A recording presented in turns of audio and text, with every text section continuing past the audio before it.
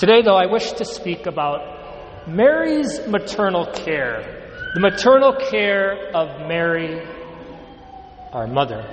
If you remember at the crucifixion, that scene, Jesus is on the cross, and the last thing he does is he gives Mary to us as our mother. John the Apostle is there, and Mary, and Jesus says to John, "Behold your mother," and he says to Mary, "Behold your son." And the church has always interpreted that not just as John having Mary as his mother, but John representing the whole church. And so all of us are receiving Mary as our mother. Many of the saints realize this, especially those who had even maybe some tragedy in their life, some who were orphaned at a young age. St. John Paul II, he lost both his parents by the age of 19. But he intentionally, at that time, said, "Mary, you'll be my mother.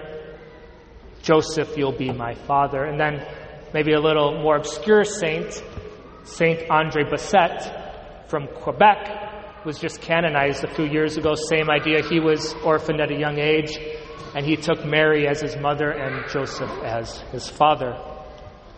We know the story of Our Lady of Guadalupe asking Juan Diego to go to the bishop and request that a chapel be built on a hill. And during one of these requests to Juan Diego was actually in a hurry. He didn't want to be bothered with Our Lady because he had to get to Mexico City to get a priest because his uncle was dying. And Our Lady of Guadalupe, our mother, said to him, "Juanito, Juanito, do not be afraid. Am I not your mother? Am I not your mother?" As if to say, "Juan Diego, you go do this thing, okay? I'll take care of your uncle." And his uncle was healed of his infirmity at that hour. Those of you who are mothers, how much do you care for your children and love your children? And as great as you are, you're not immaculately conceived and free of sin. Think of how much more even our Blessed Mother loves us and cares for us. But Mary's maternal care isn't just compassion and comfort. There's often even at times, some righteous anger, maybe even some violence. Think of a mama bear when her cubs are being threatened. Mothers, those of you at one point, when your children were threatened or hurt at any point, think of the righteous anger that welled up in you. In the first book of Genesis, after that serpent tempts Adam and Eve and after they eat the fruit of the forbidden tree, God speaks to the serpent and he says, "I will put enmity between you and the woman, and between your offspring and her offspring. She shall crush your head, and you shall strike at her heel." Just moments after that original sin, after we had rejected God, God promises a rescue mission, that he would make things right. And he promises that it will be through a woman. And this woman could not have been Eve, but had to be the new Eve, because the new Eve would be at enmity with the serpent.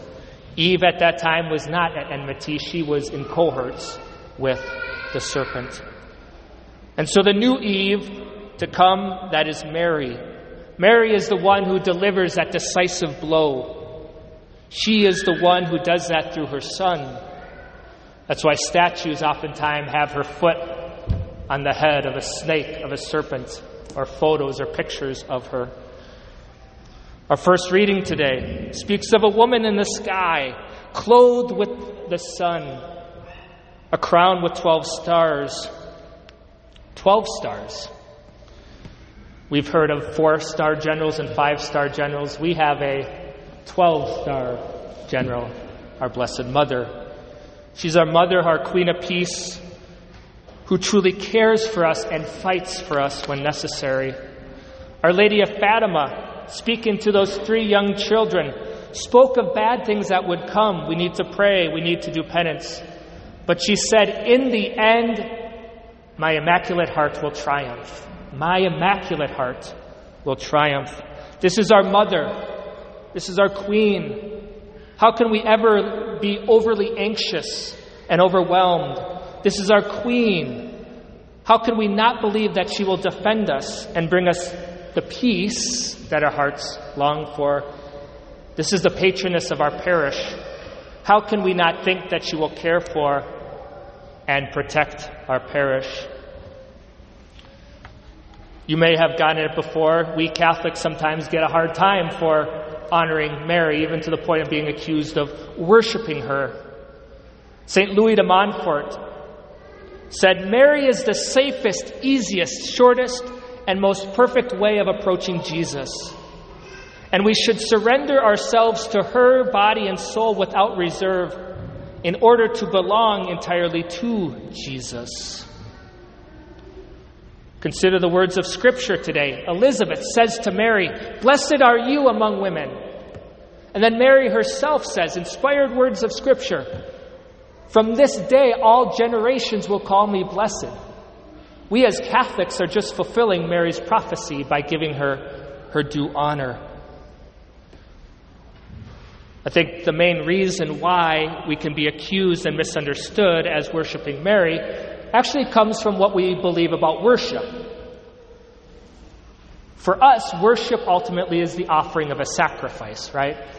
For our Protestant brothers and sisters, they don't view worship as the offering of a sacrifice, okay? And so when they see us kneeling down, praying, they think of that as worship, right? But at Mass, we offer the sacrifice, and we would never offer that to Mary.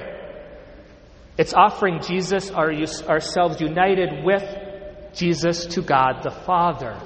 In fact, in those words at the altar, I say, in communion with whose memory we remember, Mary, our mother. She's part of us offering the right worship to God the Father. So we need to go to our mother. We need to entrust ourselves to our Queen, the Queen of Peace, the Queen of Heaven. And I truly think the best way to do that is to pray the Rosary. The Rosary, praying the Rosary. Who here has a Rosary? You can raise your hand. Oh, that's pretty good. That was better than last night or this morning. Last week, I don't know if you saw this, the Atlantic magazine, a secular magazine, they published an article claiming that the Rosary was a sign of extremism, that you're dangerous if you have the Rosary. I'm reminded of a photo a number of years back that said Radical Catholic, Extreme Catholic, and under it, it had a picture of Mother Teresa. That's what it means to be an extreme, a radical Catholic. They say we call it a weapon. Well, we do. It is a weapon. It's a spiritual weapon, though. The Battle of Lepanto in 1571. It was through the intercession of our Blessed Mother, all these people praying the Rosary, Pope Pius V at St. Mary's Majors in Rome during that battle, that kept the Turks, the Muslim Turks, from invading Europe. St. Padre Pio was very much misunderstood as a priest, persecuted. And during one of those times where it was really intense, he said to his brother, "Brother, get me my weapon." And the brother was taken back and he said, Father, you can't have a weapon. You're a priest." He said, "No, get me my Rosary. Get me my Rosary." There is a spiritual battle taking place, and the stakes are so high. Our Lady at Fatima told the children to pray the Rosary for conversion of sinners and peace in the world. And so with that article, I'm only more committed to praying the Rosary every day and even more often. Have you ever told your child not to do something, and maybe every so often they might actually listen to you, but you tell them to stop banging their spoon on the table, and what do? They bang it harder and faster. Kind of like the same thing. If they're going to tell me that this is extreme, that this is no good, I'm only going to pray the Rosary even harder. So my friends, pray the Rosary. Get a nice Rosary. This one is from Catholic Woodworker. It's nice and sturdy and strong. Because if you have something nice, right, you're more willing to put the time into it. If you're going to go running to get in shape, right, the best way to do that is actually buy a good pair of sneakers because it motivates you to use them. Same thing with the Rosary. And keep it on you. You can, as a weapon, you can conceal, carry it, or you can carry it openly. But even just to have it on you, right? It is a sacramental. There's graces attached to it. You can pray the Rosary while you walk through town. That's what I like to do myself. And even just start with a decade. A decade takes 3-4 minutes. That's all it takes. My friends, we have nothing to fear. Mary said, in the end, my Immaculate Heart will triumph. So be a radical Catholic. Be an extremist. Don't be afraid to be called one. All it means is that you love our Mother, you love our Queen of Peace. All it means is that you love her Son, and you want to serve him as your King. Mary, our Mother, Mary, Queen of Peace, pray for us.